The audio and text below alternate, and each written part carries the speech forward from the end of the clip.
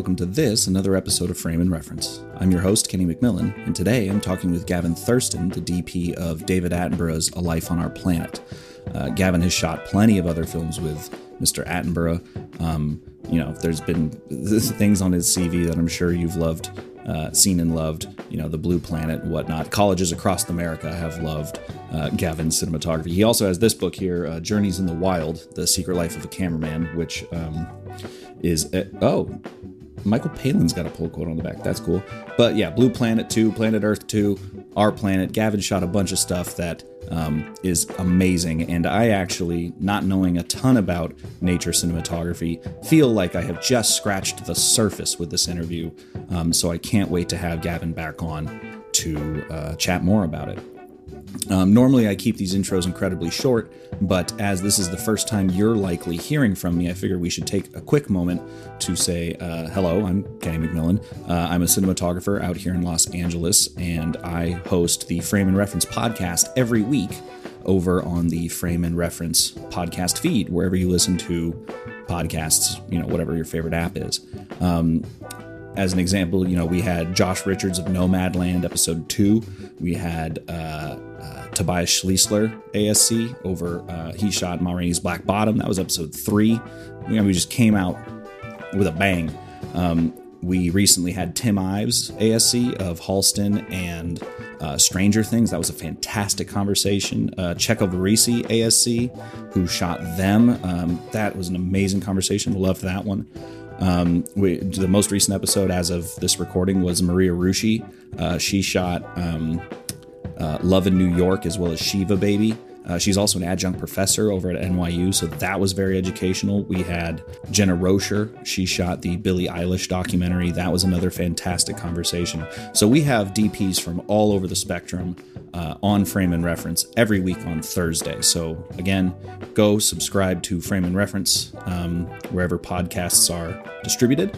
But you will also be getting 1 or 2 bonus episodes here on the Art of the Frame feed, so you can look forward to that as well. Also, as a side note, I was the first one to have the Frame name, so I'm taking credit for it.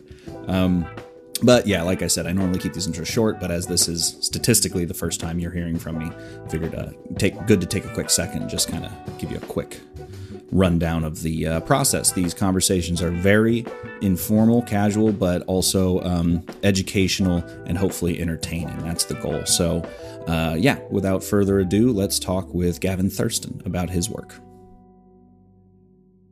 The thing that I like to start asking everyone is just, how did you get started in cinematography? Were you always a visual guy, especially in your career?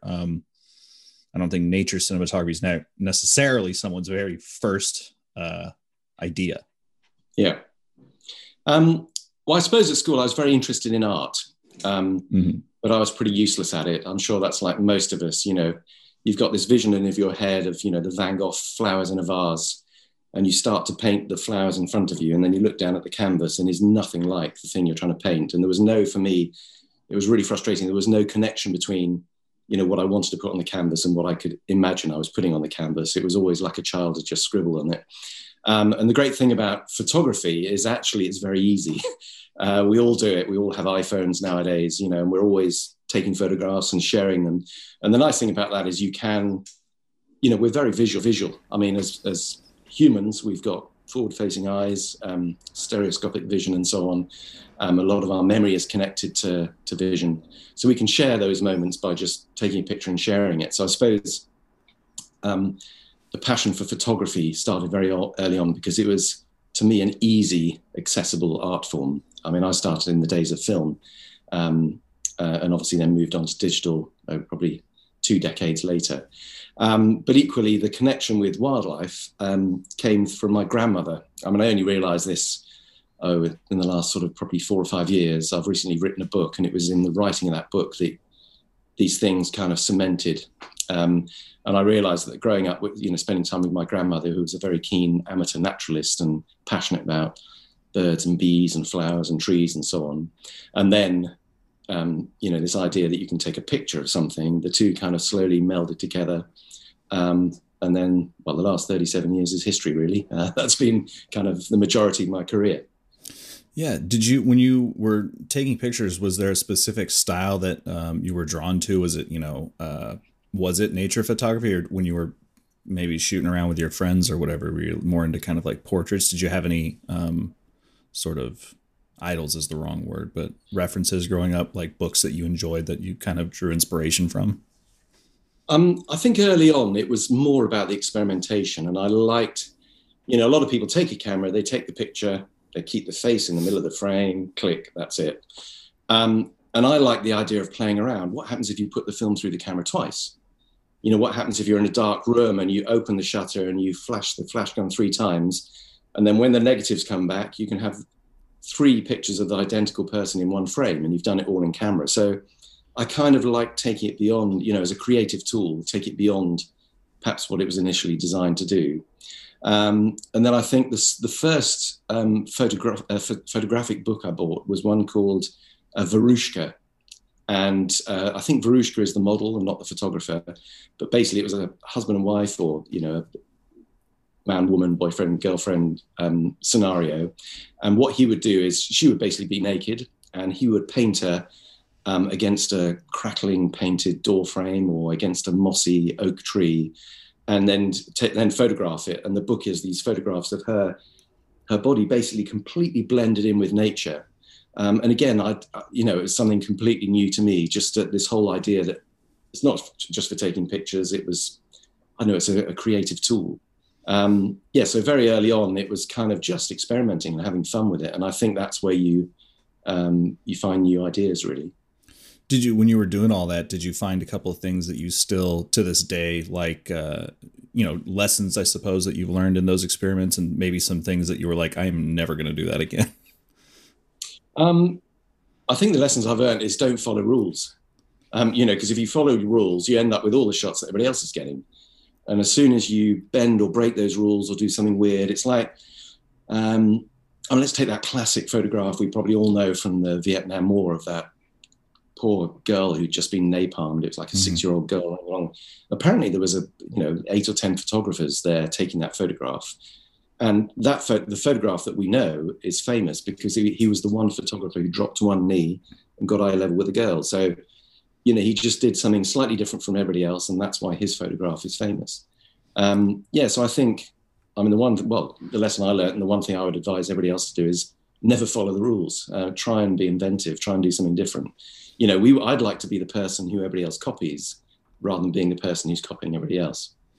There's certainly something to be said for not doing what everyone else is doing. I mean, I used to shoot concerts, which is a certain type of wildlife, and there was, there'd be a handful of photographers around, videographers, whatever. And the easiest thing to do, especially because most of you were all working for the same, for me, I was working for the college media. They could just use it for whatever. Yeah. And most of the other people were too. And so we would all be grouped up in the same, taking the same photos. And I'd be like, all right, well, I'm just going to go to the other side of the stage. Cause but more broadly nowadays, it does seem like, because filmmaking is so accessible, we are all sort of in a very large trend setting or trend following kind of river. Have you noticed that in your work or in your level?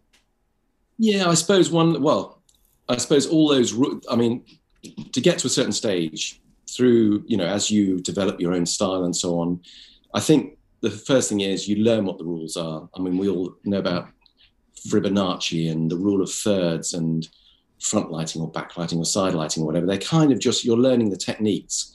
But I think once you know those, you then learn how to break them. I think one thing which has come more prevalent in features, in dramas, even in everyday news, in natural history filmmaking, is camera movement. And it's one thing that I think originally was kind of exclusive to Hollywood and the big budgets, where you could have 3 burly guys who could lay a nice flat track and put a dolly on it and eat a donut and push it beautifully smoothly. But actually, with the advent of things like gimbals and lighter weight tracks and carbon fiber and all these different things, actually, it means that actually a one-man band can achieve the same standards that Hollywood or Bollywood or those high-end, production areas are producing. And so actually, it's one thing to be able to move the camera smoothly in a cinematic way. But then the next thing is, once you've learned how to do that technically, is why are you moving the camera? You know, when do you choose to dolly in towards something? When do you pull away? Say, the classic is a graveside scene, you know, when it's almost like there's a spiritual thing. There's always a crane shot, you know, there's the last post being played or taps or whatever it is, and the camera will just pull away. And it's just one of those classic things that works. It's almost just like leaving people to peace, or it's the symbol of the spirit drifting up into the heavens or whatever. So again, it's learning, you know, why you move the camera and when you move it and how you move it. So once you've learnt the rules and the technique, then it's actually how you apply it to the best effect. Were there some, well, it doesn't have to be but growing up or even now, are there films that kind of inspire you that maybe break the rules in a way that makes you get the fizzes, as it were? I don't watch a lot of films. That sounds awful. I'm in the industry. I think one thing is, the more you watch, the more influenced you are to copy somebody else. And obviously, it's nice to know where you stand next to everybody else's films and so on. I think the one thing I've learned actually is sadly, as a cameraman or a DOP, the saddest thing is that the picture is not the most important part. It's the story. I was going to say it's the sound. Yeah. I mean, the sad thing is, you know, I mean, look at YouTube. You can have a shaky iPhone shot of a cat falling off a TV and it'll get 50 million hits. It's the content that's important, not the quality of the image. Yeah. Obviously, if you can then do that, you know, with a beautiful, you know, 16-bit 4K camera and, you know, light it beautifully and the cat still falls off the TV, then maybe you can enhance that moment. But yeah, the story is king. And I mean, there've been quite a few, Netflix, for instance, they've done quite a few kind of docudramas recently. And the most powerful thing is the story. And I mean, the one thing that grabbed me about David Attenborough, Life on Our Planet, is the story of a 93-year-old man and his life and how he's seen, you know, the planet change in you know, like kind of 4 generations, but he's witnessed the whole thing. So that's what drives the whole thing. The images kind of just help illustrate the story. But yeah, as a director of photography, the saddest thing is the story is the most important thing. Well, it's not sad, realistic. Sure. Well, and I mean, I think that's less of a, certainly we can all get caught up in wanting to make pretty pictures, but I think something that's the sort of the positive side of that is it gives you a guide to, the story gives you a guide where instead of trying to make pretty pictures in a vacuum, you know, it might be that, the pretty picture that you're trying to make shouldn't be pretty. Maybe the story needs to be messed up or whatever. It needs to be different than your idea. Yeah. And I mean, we do see that done to good effect. I mean, take something like Saving Private Ryan, where they deliberately shoot, you know, that opening scene, it's quite traumatic to watch. You know, you watch that in the cinema with surround sound and the sound cranked up. You really are there. And I think that's because in that really tense situation, that is how you would see that scene. You wouldn't see it clearly. Your head would be jerking around as things explode. And, you know, you probably, as you're running, you probably wouldn't get clear vision. Your vision would be clouded by fear and smoke and, you know, nerves and all the rest of it. So I think you're right. There are times when you need to kind of grunge it up a bit. But it's driven by the story. It's not I don't think it's a gratuitous film choice. It actually matches the story you're trying to tell.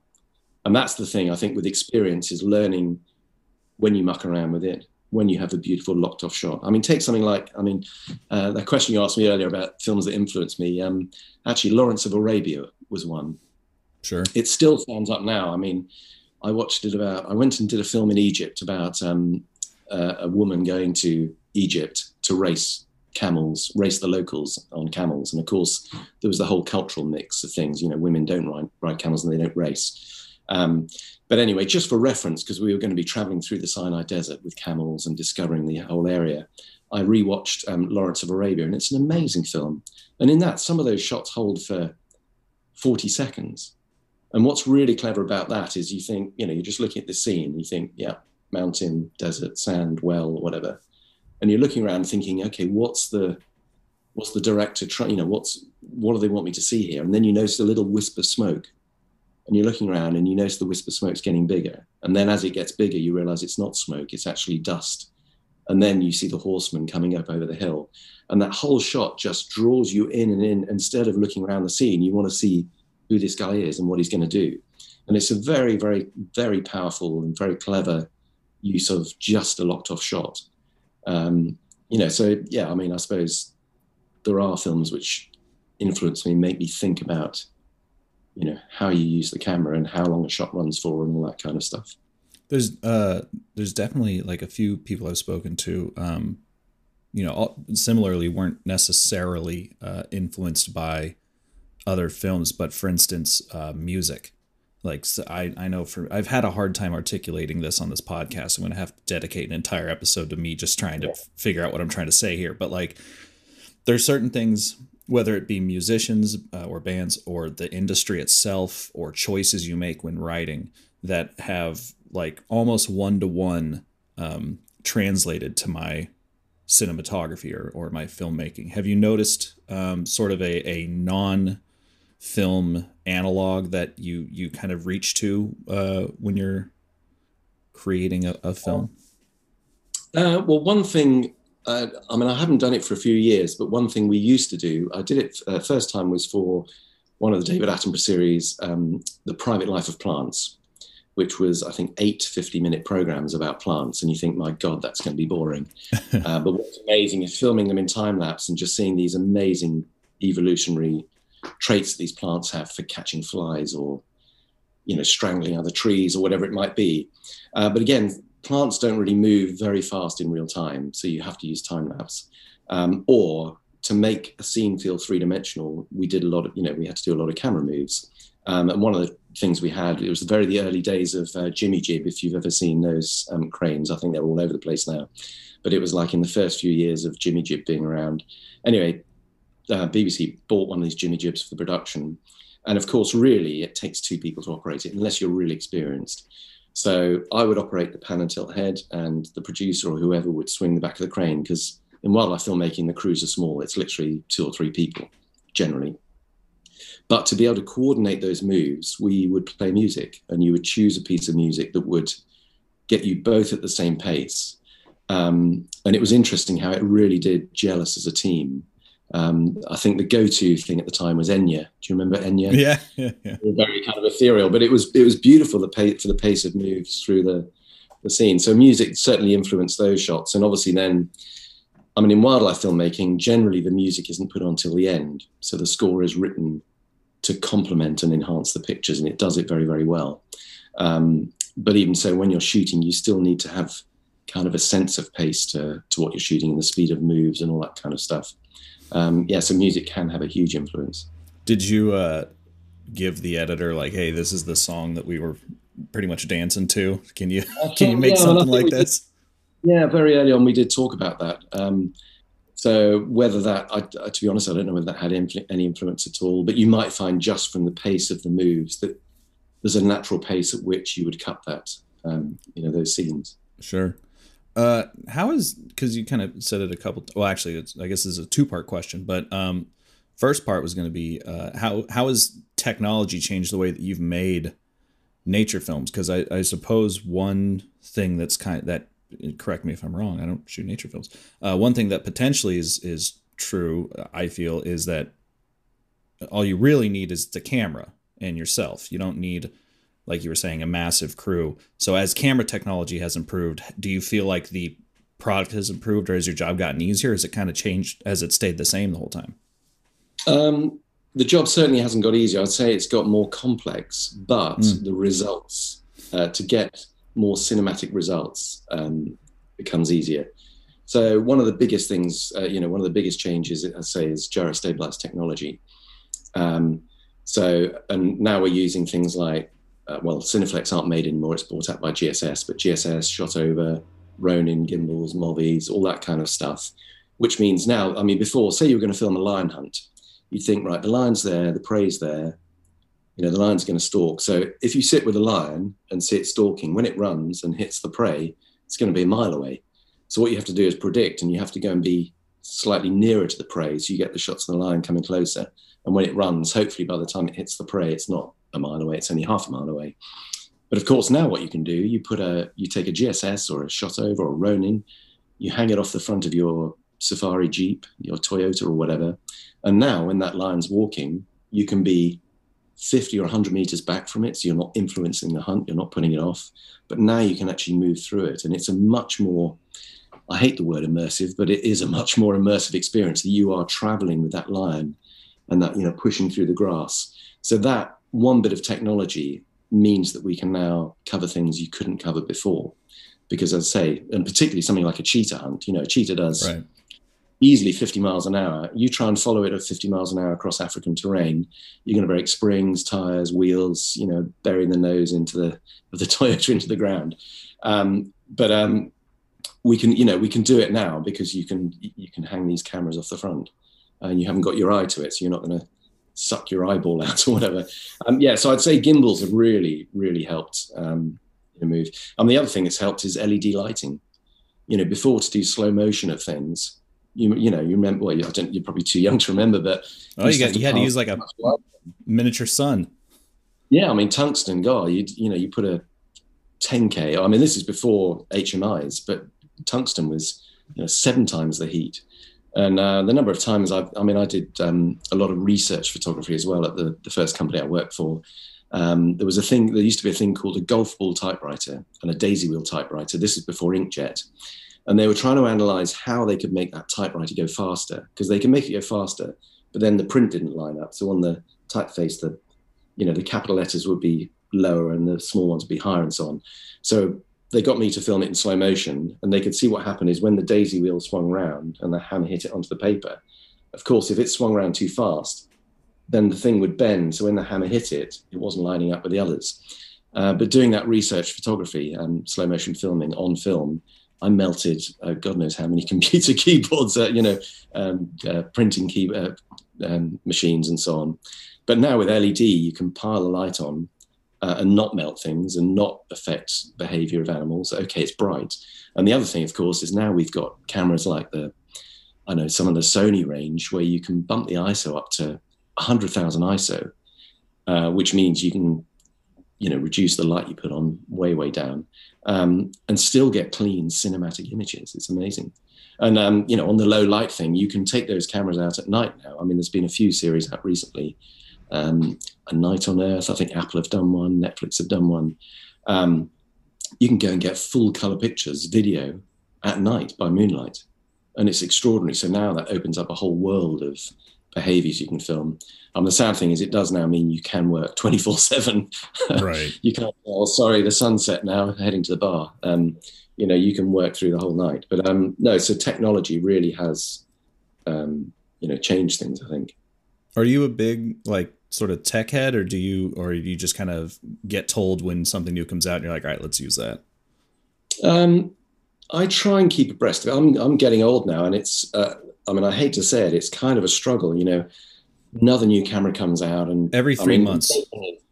Yeah, every few months. The great thing is there's lots of really great, geeky, knowledgeable nerds out there who, are passionate about testing these cameras to destruction and how much noise they produce. So you can hook up on Vimeo, YouTube, and all the rest of it and actually see, or on the camera forums. And, people are sharing this information, which is great. What I like to do then is actually take the camera and take the bit of kit and use it how it wasn't designed to be used. So for instance, the Cineflex, before it got bought out by GSS, that was first used on in wildlife on planet Earth. Right. Which was 16 years ago now, maybe more than that. And I believe we were the first people not to stick it on a helicopter, but to stick it on a vehicle instead. It was designed to hang off a helicopter, but we've repurposed it. The same with the shot overs and so on. They're regularly put onto snowmobiles, jet skis, boats, not just helicopters, and producing amazing stable images. So again, it's taking something and just thinking. It's like if you go to Africa, a spanner isn't just a spanner. It's a hammer, it's a lever, it's it's a prop, it's all sorts of things. And I like that about the technology. So I do try and keep abreast of the technology, but there's an awful lot of it now. But I presume the same for you. Are you a tech geek? Do you follow all this stuff? Yeah, I mean, I kind of got into cinematography coming out of being a computer nerd, you know. It wasn't the technology that excited me about cinematography, but I was already predisposed to being the aforementioned geek. So Yeah, and you know, fantastic. especially Well, it's people like you I have to thank then. yeah. Well, you know, I think more recently because I learned cinematography on like 16 millimeter film, so I'm kind of easy to please when it comes Yeah, to at a certain point I do kind of fall into the camp of like, let's get to filming the story. You know, that's like we were saying, every 3 months there's a new camera, and it's just like they're all great. They're all great. Like, what do you plan on? Because that's the other thing about like these YouTube videos and tech nerds and stuff is they all start nitpicking. Oh well, yeah. the 25,000 ISO doesn't look as good as the six. It's like, when do you ever? I mean, you might, but like for a commercial or a short film or whatever, you're probably not going to use 25,000 ISO. And equally, I think the most important thing is actually it doesn't matter how good those cameras are. It's fine pointing at a chart in a studio, but actually, if you're outdoors and you're in natural light, say, I mean, the biggest difference is going to be, is it grey and flat light, or is it beautiful low setting sunlight backlighting grass heads and animal fur and stuff? So it doesn't matter how good the camera is. If you've got really shit light out there, you're not going to get great images. No, I agree with you. I mean, there is a lot of nitpicking, really. And, you know, I mean, take something like an iPhone or a Samsung or whatever. I mean, people are shooting movies on those and getting amazing results. I would actually love your opinion on this, because this is something that I saw recently on, you know, one of the websites, Twitter, something like that, where people were saying, you know, stop saying that we can make a film on an iPhone. We can't. That's reductive and that's dismissive. No one's going to take you seriously. And then someone goes, well, what about rubber? And they're like, that doesn't count. And I can understand the argument that if it doesn't look professional, people won't take it seriously. But I think that's maybe lazy is the wrong word. I don't want to be mean, but like, get some better audio. Like you're saying, get some good lights. LEDs are cheap nowadays too. Try a little harder. Don't have the camera do all the work for you. You know, yes, you got to download an app or two to make sure the iPhone doesn't just auto expose everything or whatever. But yeah, what's your kind of opinion on the acceptability of certain tools? Because I know in your career, I can't imagine people would be like, would you like to rent the Alexa? And you're like, no, I'd like a Canon XL2, you know? Yeah. I mean, obviously I think budget controls a lot of what you can use. Interestingly, in wildlife filmmaking now, the budgets are getting up and up and up. So now we do have access to GSSs and, you know, Alexas and Sony Venices and basically all the same tools that they're using for Hollywood. So we do have them. And the cost saving is the fact that you only have 2 or 3 crew rather than 4 to 800. So that's why, you know, you can make the budget go, even though it's a lower budget, you can make it go a lot further. But equally, I mean, I get probably like you, I get lots of emails a week, people saying, oh, I've always wanted to be a wildlife cameraman, camerawoman.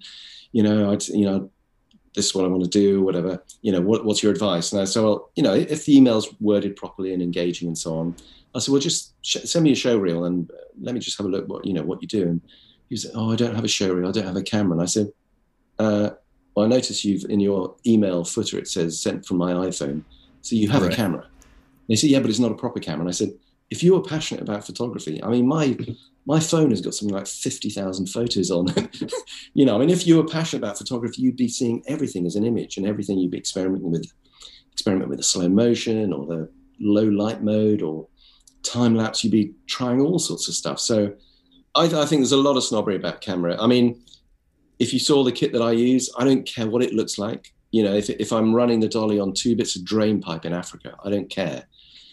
Somebody else might only want the Dana dolly or only want the carbon fiber, you know, Kessler crane or whatever it is. I don't care if it gets me the shot. You know, there's you must know about Shitty Rigs on. Oh, of course. Shitty Rigs is brilliant. That's me. You know, you haven't got a proper lighting stand. It's not tall enough. We'll put it on 3 boxes or balance on the roof of the car. I mean, it doesn't really matter what it looks like.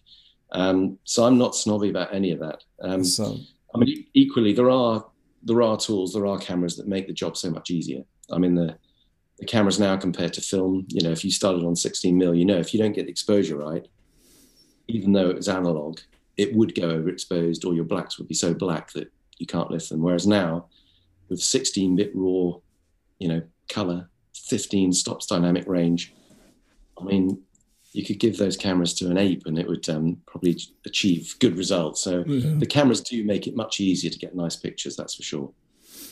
Do you,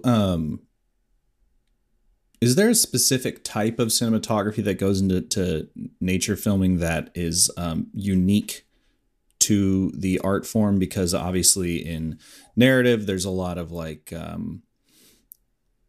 I guess like lighting, and specifically lighting and coloring, that is so variable. But whenever I think of like Planet Earth or something like that, I always think of these very vibrant, crisp, you know, high resolution, for instance, these days. Like I remember when Planet Earth came out on Blu-ray, that was pretty much every let's call them plant enthusiasts in college. What's that? Every stoner's dream, wasn't it? Okay, I wasn't going to say that, but thank you. Yeah, yeah, that was big for us at Arizona State. But yeah, is there kind of room to be a little more creative with your cinematography, or is it a lot more like this is kind of what people are expecting? No, I think there's you know, there's a lot after of room you say for don't break the rules, or do break the rules. But there's no, I mean, there's loads of room for creativity. And as I say, we're working in small teams, and it doesn't matter who chips in. You know, it could be the driver you've hired. Says, oh, have you noticed that? It looks really pretty, the light coming through that cobweb there or whatever, you know, from here. Because I say, oh, I can't see it from here. And he said, no, have a look from here. Those dewdrops look like jewels. It's amazing. So, you know, for one thing, anybody can input and, you know, and have an input and be listened to. Whereas I think the bigger the production, the more difficult it is. It's the more honed it is, the more pre-planned. There's less room for flexibility. Whereas, yeah, in natural history, because there's smaller crews, you can be more reactive. If the story isn't exactly as it was scripted, you can't script wildlife films really, you know, because you can't say the lion eats a zebra after hunting it, because if the lion eats an eland instead, you think, okay, let's change the story. This is amazing. The eland's the largest antelope in the world. It weighs, 1,000 kilograms. Let's change it, change the story around. So you have got flexibility for creativity and storytelling. And, cinematography wise, I suppose working out in the wild, it's quite tricky. You can't, if the sun doesn't come up across the savannah, the African plains, you can't really light that scene. You can't, unless you really restrict the thing that you're looking at, you can't light it. So that's why wildlife films may take a long time to make. Generally it's 4 years in production from concept to, finished product. And generally you have a kind of 2.5 seasons to film things. So say you're filming, a nesting bird. If that year, the nest fails, the egg falls out or whatever, if you only have 1 year to film it, you're screwed. Whereas if you have a second year, then you've got a second, crack at the cherry, as it were. Equally, if you get it the first year, then the second year you might be able to enhance it. You might think, okay, we want slightly closer, or we want slightly, more slow motion of the bird taking off for the first time, or, so you can actually build on the sequence. I'm waffling on and on, but I don't know if that answers your question in part or not. This trust me, if anyone's listened to any other versions of this podcast, it's a lot of me trying to rein in my own waffling, so it's totally fine. Yeah, that's what they're here for. You actually bring up a kind of a good question that I should have asked at the beginning, which is like, how do you go through and structure a film where the actors inherently are not on your team? Yeah. Well, the first thing I'd say that wildlife films, for me, are kind of, it's certainly for the imagery, I'd say it's the easiest imagery out there. If you've got a drama or Hollywood or whatever, you've got to create every aspect of it. You've got to build a set, you've got to light it, you design how big the windows are, what color the curtains are, all that stuff. With wildlife, whether you live in a city or not, or, whether you like animals or not, we all have an innate connection to wildlife. Look how many people will choose in their lunch hour to leave their office desk and actually just go and eat their sandwich out in Central Park and under a nice leafy tree or on a nice green grassy, lawn or whatever. That's because we still have that connection with nature. So any beautiful pictures you can have of nature, well, nature is beautiful inherently, but pretty much anything you point the camera at can look beautiful because that's what we're connected to. So I think there's, and I've completely lost track of what your question was. I was saying, how do you structure the film when you don't know what's going to be around? Or so the first thing is that, visually, we're onto a winner. Yeah. Secondly, it's a big process. I come in, I've kind of got the easiest job. So usually somebody will come up with a concept for a film or a series that will then, get some money to develop the concept. Say it's within the BBC or within Silverback Films or Plimsoll, whoever it might be. Then they'll get it to the stage where they'll take it to a broadcaster like, I'll say broadcaster, but Netflix, Amazon, whoever, BBC, Nat Geo. They'll say, yeah, we like this idea. How much is it going to cost? And you say, well, we reckon we need 4 years to make this and we need a team of 50 people or whatever. Here's the budget. And they know roughly based on previous budgets. And it's only at that stage then that generally I'll get involved and a producer will ring me up, and say, look, we've got this sequence of lions hunting or whatever. We know you've done it before. Are you free in July and August? And how can we up our ante on what we did last time or what you've last seen? And that's the stage that I would come in.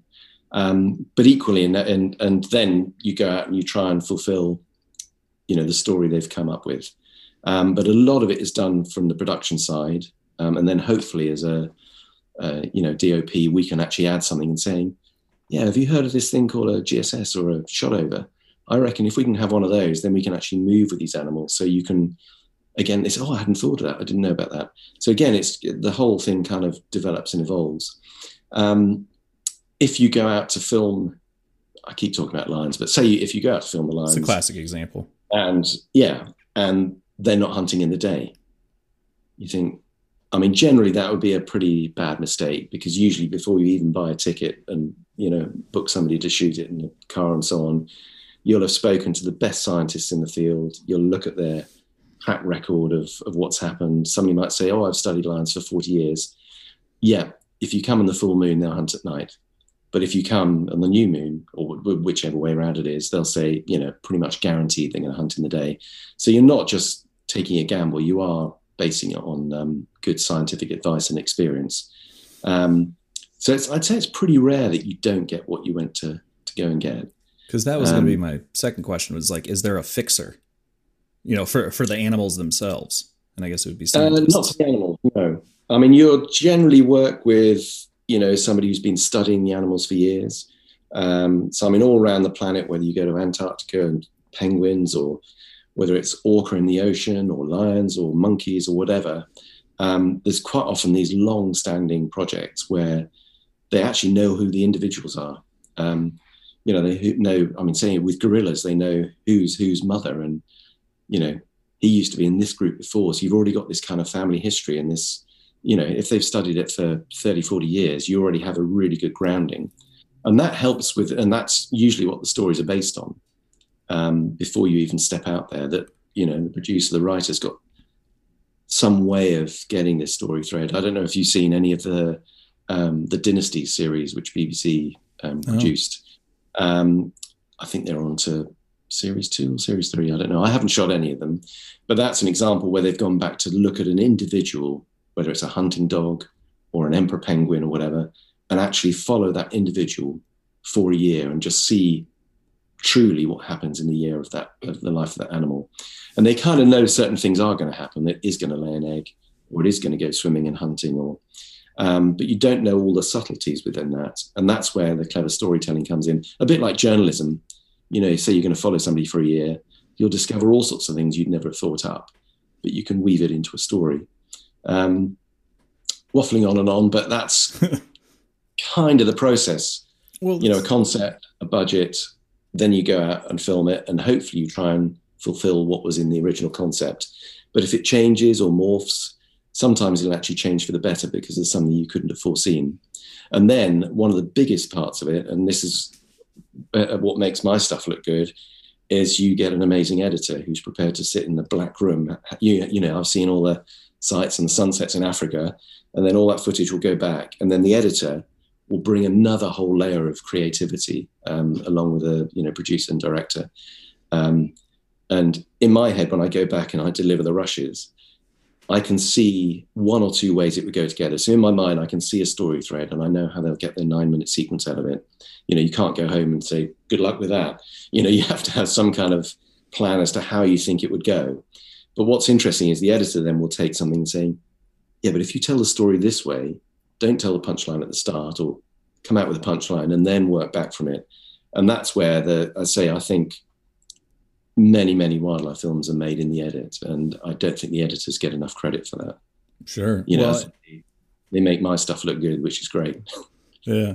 Well, and that all goes back to, I guess it's easy for those of us who aren't in the know to think that, like, oh, you guys just plop down to the camera and wait to see what happens. But like any film, it all comes down to pre-production, where the pre and post.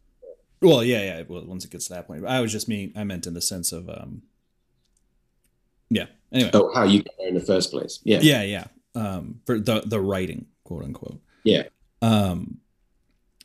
What is your sort of data management pipeline in the field? Because I can imagine, is it just pre-record all the time and then you're waiting to pull the trigger? Or are you just constantly rolling and handing off cards to someone or deleting footage?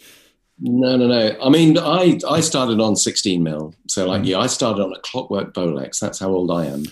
Where literally you have a 100-foot roller film. I mean, I think they're very much in vogue now. You know, film's kind of coming back. So is mini TV.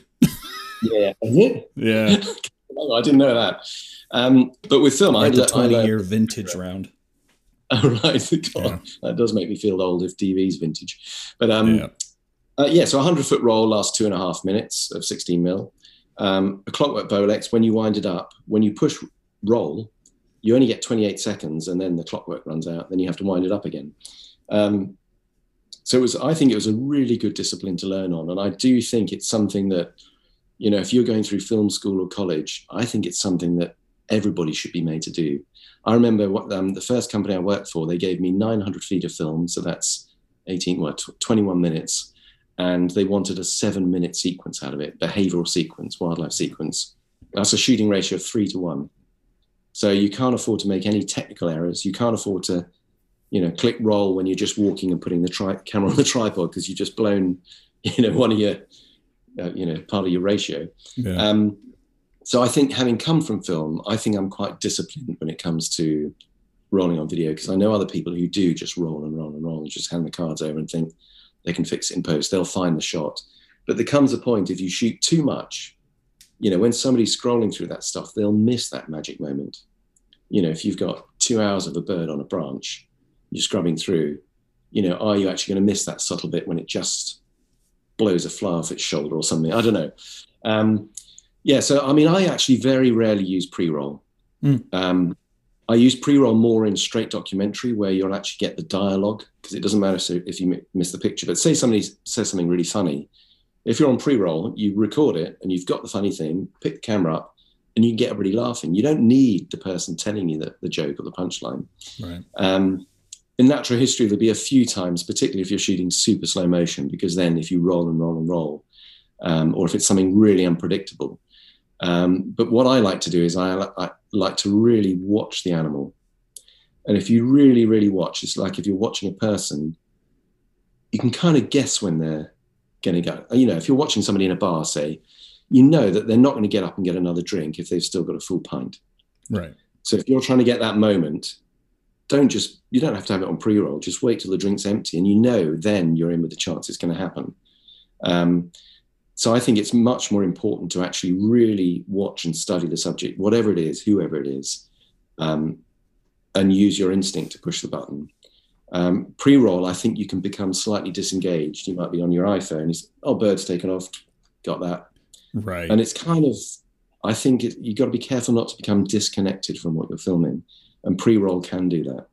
So I think use it wisely. Just because it's there, don't use it on every shot.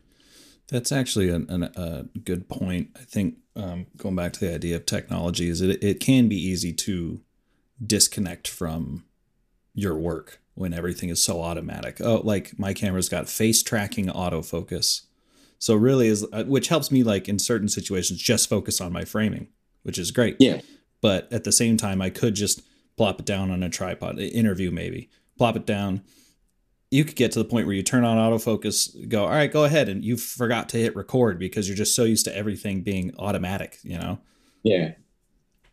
I think the other thing is there was a thing that came in the last few years where productions were saying, okay, just shoot everything 8K and basically just shoot it all on one side. Then what we'll do is if you need a close-up, we'll just cut in for the close-up. We can just cut in. We can, choose the bit we want. And the thing with that is misunderstanding the whole idea of perspective change. So just cutting into something, you don't get that same feel. You don't get that isolation with focus or, there's something about being able to change lenses which gives you that different feel and really engages the audience in what you want them to see rather than just, and also that's leaving a lot to the editor, and I'd give editors a lot of praise, but equally the producer can say, oh no, actually, can you go a little bit on that? And you think, well, if you're a cameraman or camerawoman, why didn't you just go out and shoot it then? Otherwise, and then you don't need somebody like me. You can just have any old technician go out, set up the camera, just let it roll, and we can pick all the close-ups up later. So I think we've got to be careful not to, you can overuse technology, and that would be an example of it, I think. Yeah, even today, the problem is like on the lower end, the clients will have heard of 4K. They're not even producers, right? They just shoot everything in 4K and we'll figure it out later. And I'm like, no, you want me to figure it out later? Why don't you spend a little extra time a week and figure this out now? Yeah, while we're on set, as it were. Yeah, and again, that whole idea of fix it in post. We all say it, but you're much better off doing everything in camera. Do it, get it right when you want it, rather than having to try and repair something later, because it's always going to be second best to try and fix it afterwards.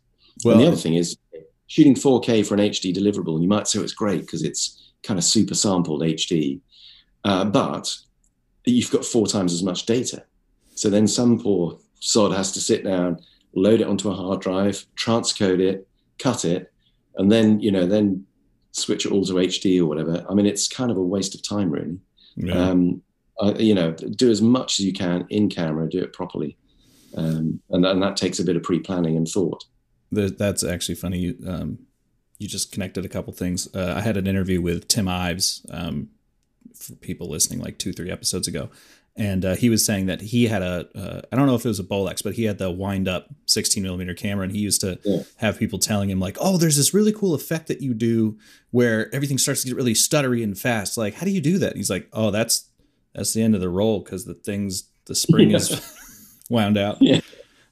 How do you think that format has changed the way that either we watch or create films? Because you were saying like, oh, Lawrence of Arabia, you've got this big, beautiful vista and but that was only going to be seen on a giant screen in a theater at the time. He was not thinking about the DVD.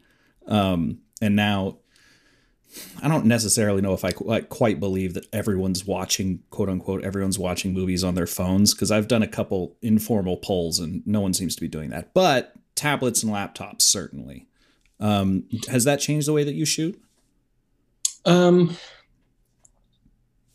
really. I mean, I think the story dictates the pace of shooting and the pace of the edit.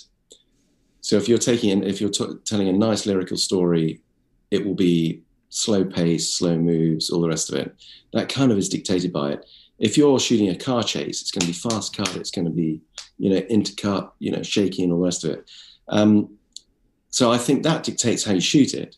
I think the thing if you're watching a movie on your phone, chances are the phone is going to be here. If you're watching on your 50-inch TV, the TV is going to be across the side of the room. I think ultimately it's how much of your vision is filled. So actually, if I was younger and I could watch my phone without glasses that close, right, sure. That's pretty much the same as a cinema screen. And an iPad here, and a TV there. So actually, there's like an optimum place to sit in the cinema. If you go to the cinema, where do you try and sit? If you had the choice to sit anywhere, where would you sit? Right, top dead center. Not top, sorry, middle dead center. Middle, yeah. So you don't want to be so far away that the screen's this, because otherwise you've paid all that money and the screen's the size of your TV. Equally, you don't want to be in the front where you're having to physically look around. Yeah. You want to be in the perfect position where your vision is filled. Like it is, here, I can just see, it's like recreating the real place. You're kind of, even though my vision is out here, my kind of perception and my concentration is, well, talking to you, it's this screen. So I don't think it really matters whether it's, an IMAX screen or a thing. It's partly about where you are sitting to watch it in terms of how much of your vision is filled with that picture. That would be my take on it. I'm sure there would be lots of people who would disagree, but but I'd say that's my take on it. The other side that I've heard a lot is people saying like, oh, because it's going to be on a small screen, there's no point, like shot selection is going to be, we're going to have to do this all in close-ups. There's no point in doing a nice, beautiful wide of showing the set or anything because it's going to be small. And I think you're probably right. Like it's the what do you call it? It's the relative size of the screen, not necessarily, although it is way easier to see it if it's 30 feet tall. Yeah. But the main reason for that is just because for your eyes to focus closer, your muscles physically have to stretch the lenses into more of a ball.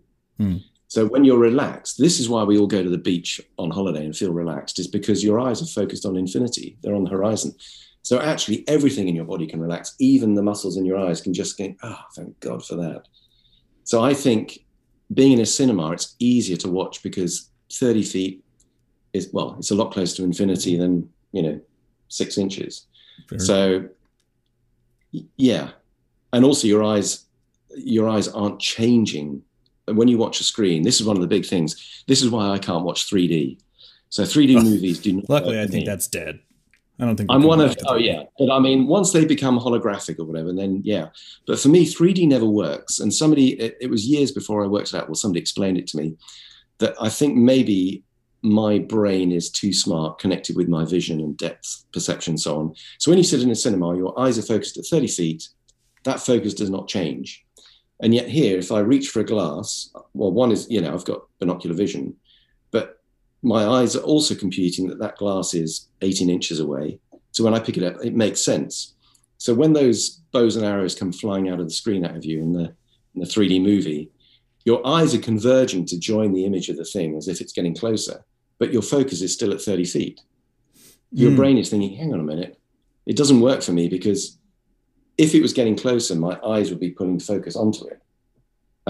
So it never is fully real and fully immersive for me. But apparently there's about 10 or 15% of the population who have exactly the same feeling, and that 3D doesn't work. Yeah. Don't know how we got onto that, but I'm waffling. It's good it's not you're doing it. This is, like I said at the beginning, this is a very casual conversation.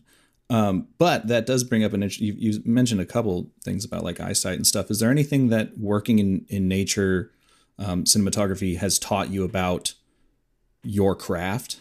Obviously knowing how eyes work is definitely something that I don't think is in the American Cinematographer Manual or the British Cinematographer Manual.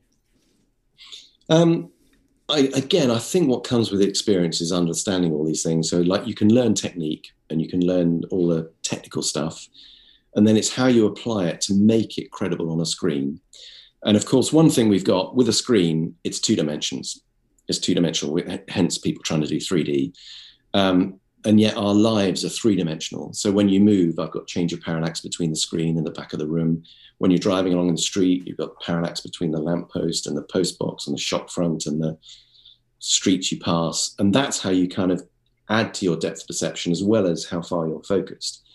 So what we have to try and do cinematic, I'm not going to say it's too long a word. I hate that word. Are you trying to say cinematographically? Because I don't think that's a real word. Right. Yeah, I think someone made that up recently. I've been practicing that for 37 years. I still can't say it. But no, so what we have to do is use techniques to try and rebuild how you see, the real world. Hence, like here, I'm sat in my room, I'm looking around, I can see the ceiling, the light bulbs, this out the window.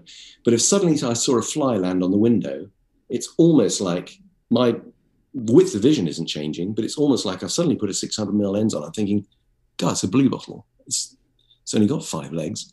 So my brain has done that lens change for me because it's concentrating on the thing that's important. But actually, the lens is the same. So but that's because I've got binocular vision and my brain's doing that work. But what we have to do to put that onto a screen is you can't, well, the producer would like to shoot 8K and then just take that close up, but sure. Which is kind of the same thing our brain's doing. But actually the simplest way to do it is to change the lens to change your idea of perception. How did you get involved in the David Attenborough film? Well, I've been very lucky. So I've worked with David on and off for the last 32 years. Right. I've worked on, 18 of his series. From, I think, well, the first series I worked on was The Living Planet, and I was a T-boy, and I swept floors, and I helped, pour dust down sets, and, this, that, and the other. So that was my, my input on that. And in fact, if anybody's got the Living Planet making of book, I don't know, somewhere in there, you'll see me with hair holding a dustpan and brush, pouring some, I think we were trying to recreate an underwater lava flow. We built this set in a studio to take the viewer on a journey from the deepest point of the ocean, which was the Marianas Trench, up to the Hawaiian Ridge, where suddenly it pokes up out of the ocean, and there you find David on the beach with a coconut or something. But obviously, back then, you couldn't do that journey for real, so that was done with a model. In fact, in the finished film, there's very little of it, but there is a shot of me in the making of book.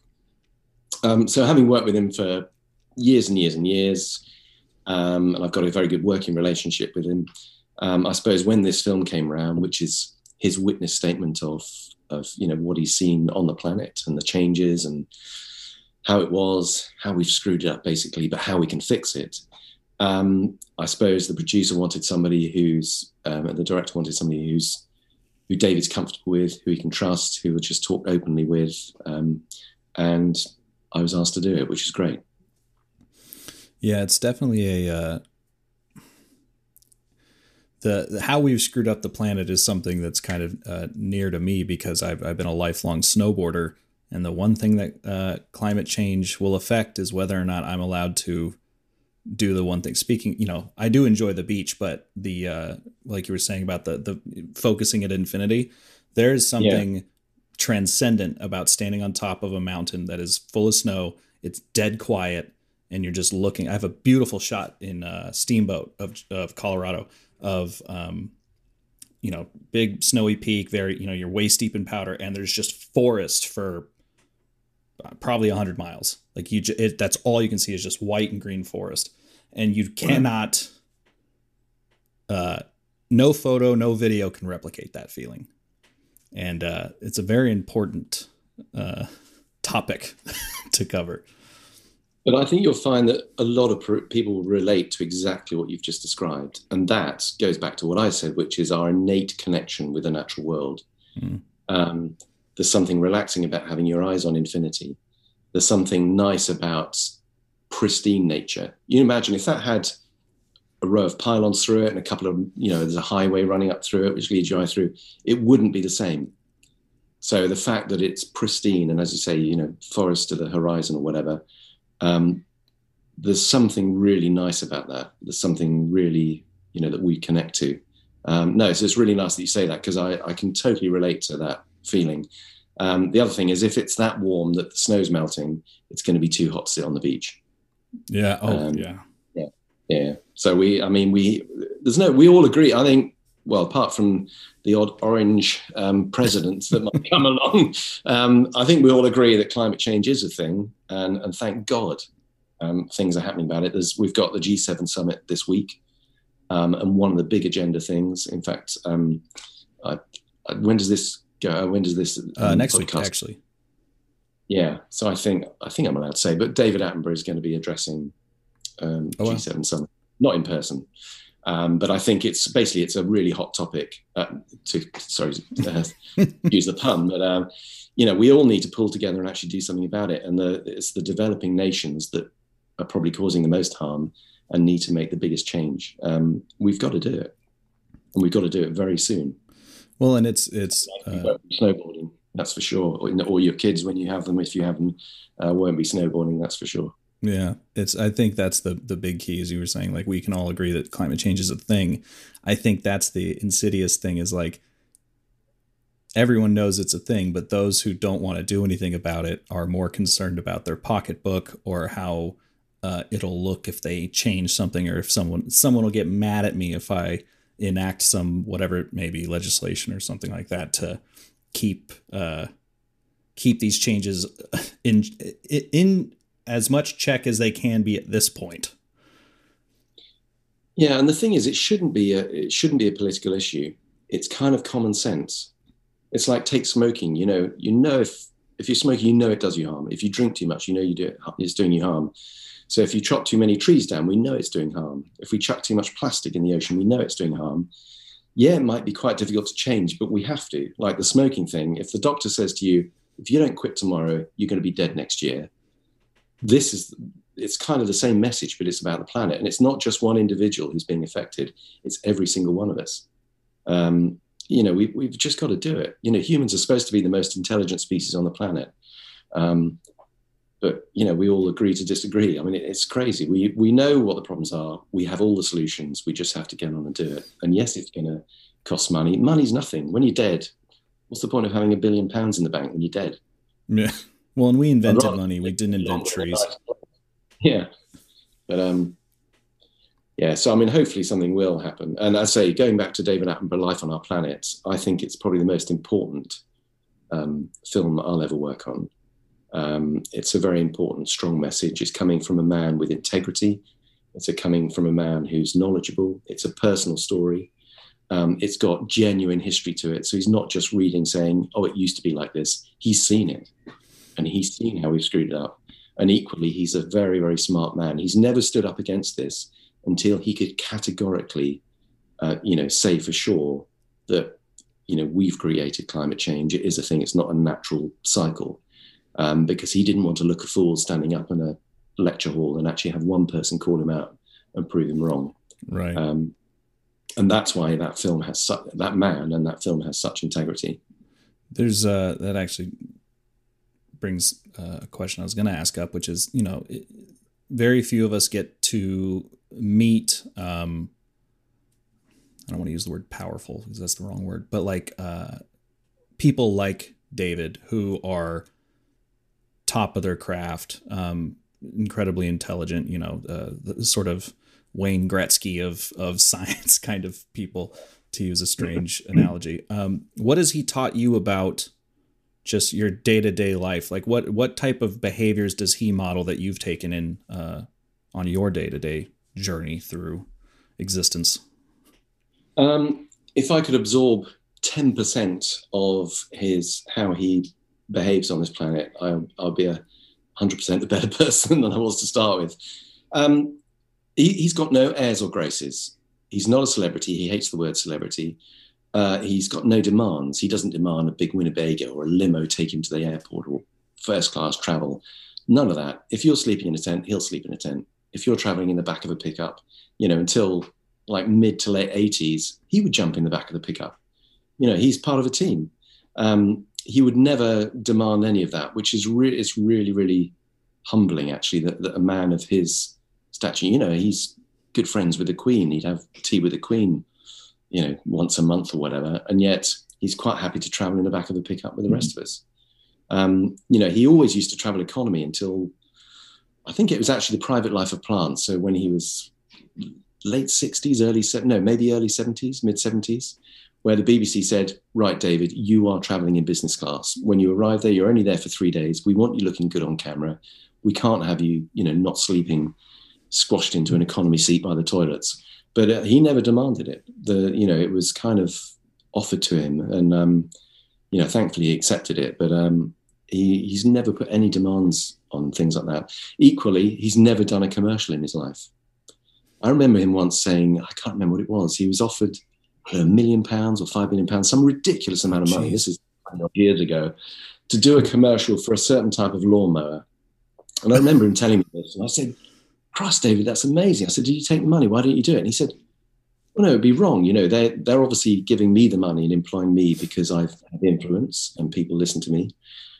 He said, I don't know the first thing about lawnmowers. It would be totally wrong for me to say this buy this lawnmower because it's the best. I don't know that over this lawnmower.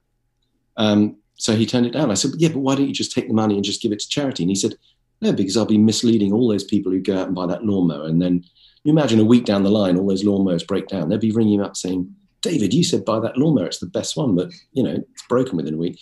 No, so he's a man of real integrity. And I'd say there's very, very few people on the planet like that. So I haven't quite got that integrity because I have done a commercial too, but I've failed already. But he's a very humble man and very, very smart. That's awesome.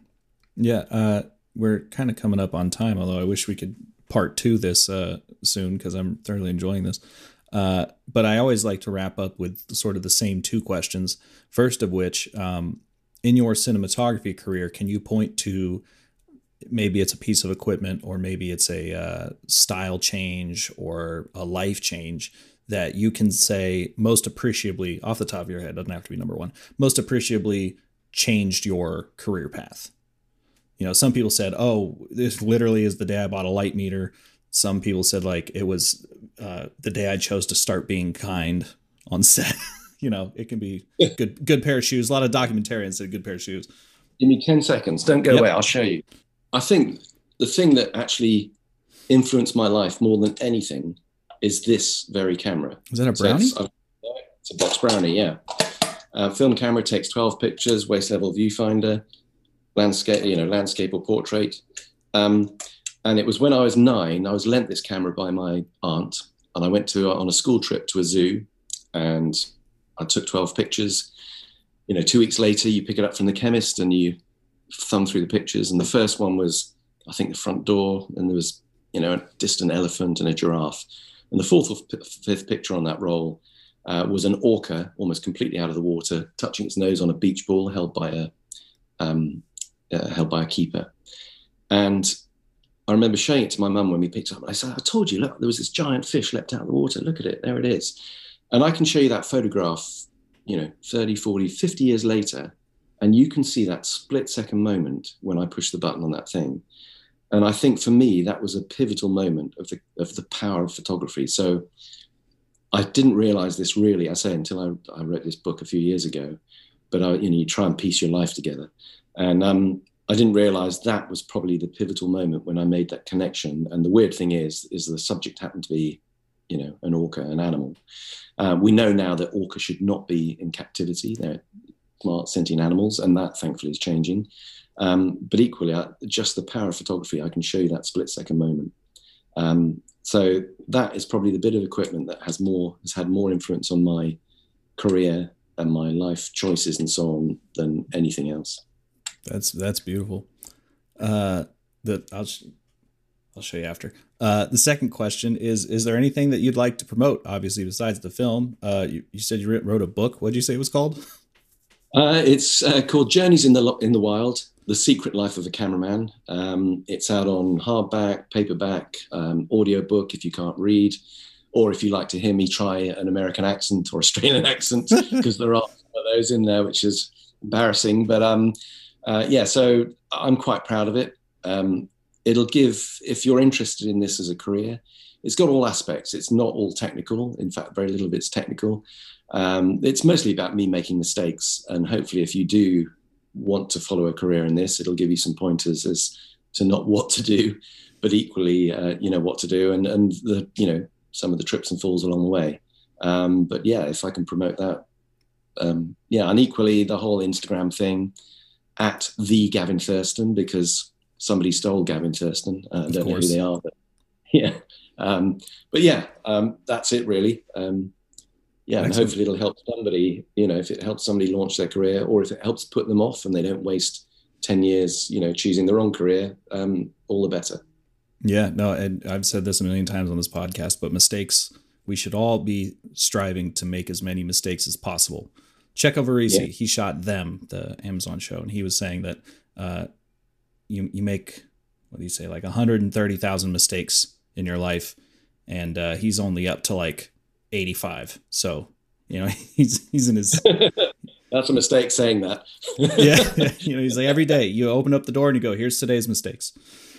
Yeah. But yeah, thank you so much for spending that time with me. I really appreciate that. And thanks for making the film. Like we said, it's incredibly important. And hopefully we can have you back on. Thank you. And I should just finally promote the film. If you haven't seen it, Netflix, David Attenborough, A Life on Our Planet. It's only 84 minutes of your life, but hopefully it will make you think, and it might make you change something. I'm not suggesting it should, but it might. So, but thank you very much for your time and inviting me on this. And I hope one listener gets something out of it. Yeah. Frame and Reference is an Owlbot production. It's produced and edited by me, Kenny McMillan, and distributed by Pro Video Coalition. Our theme song is written and performed by Mark Pelly, and the F at our Matbox logo was designed by Nate Truax of Truax Branding Company. You can read or watch the podcast you've just heard by going to provideocoalition.com or youtube.com/owlbot, respectively. And as always, thanks for listening.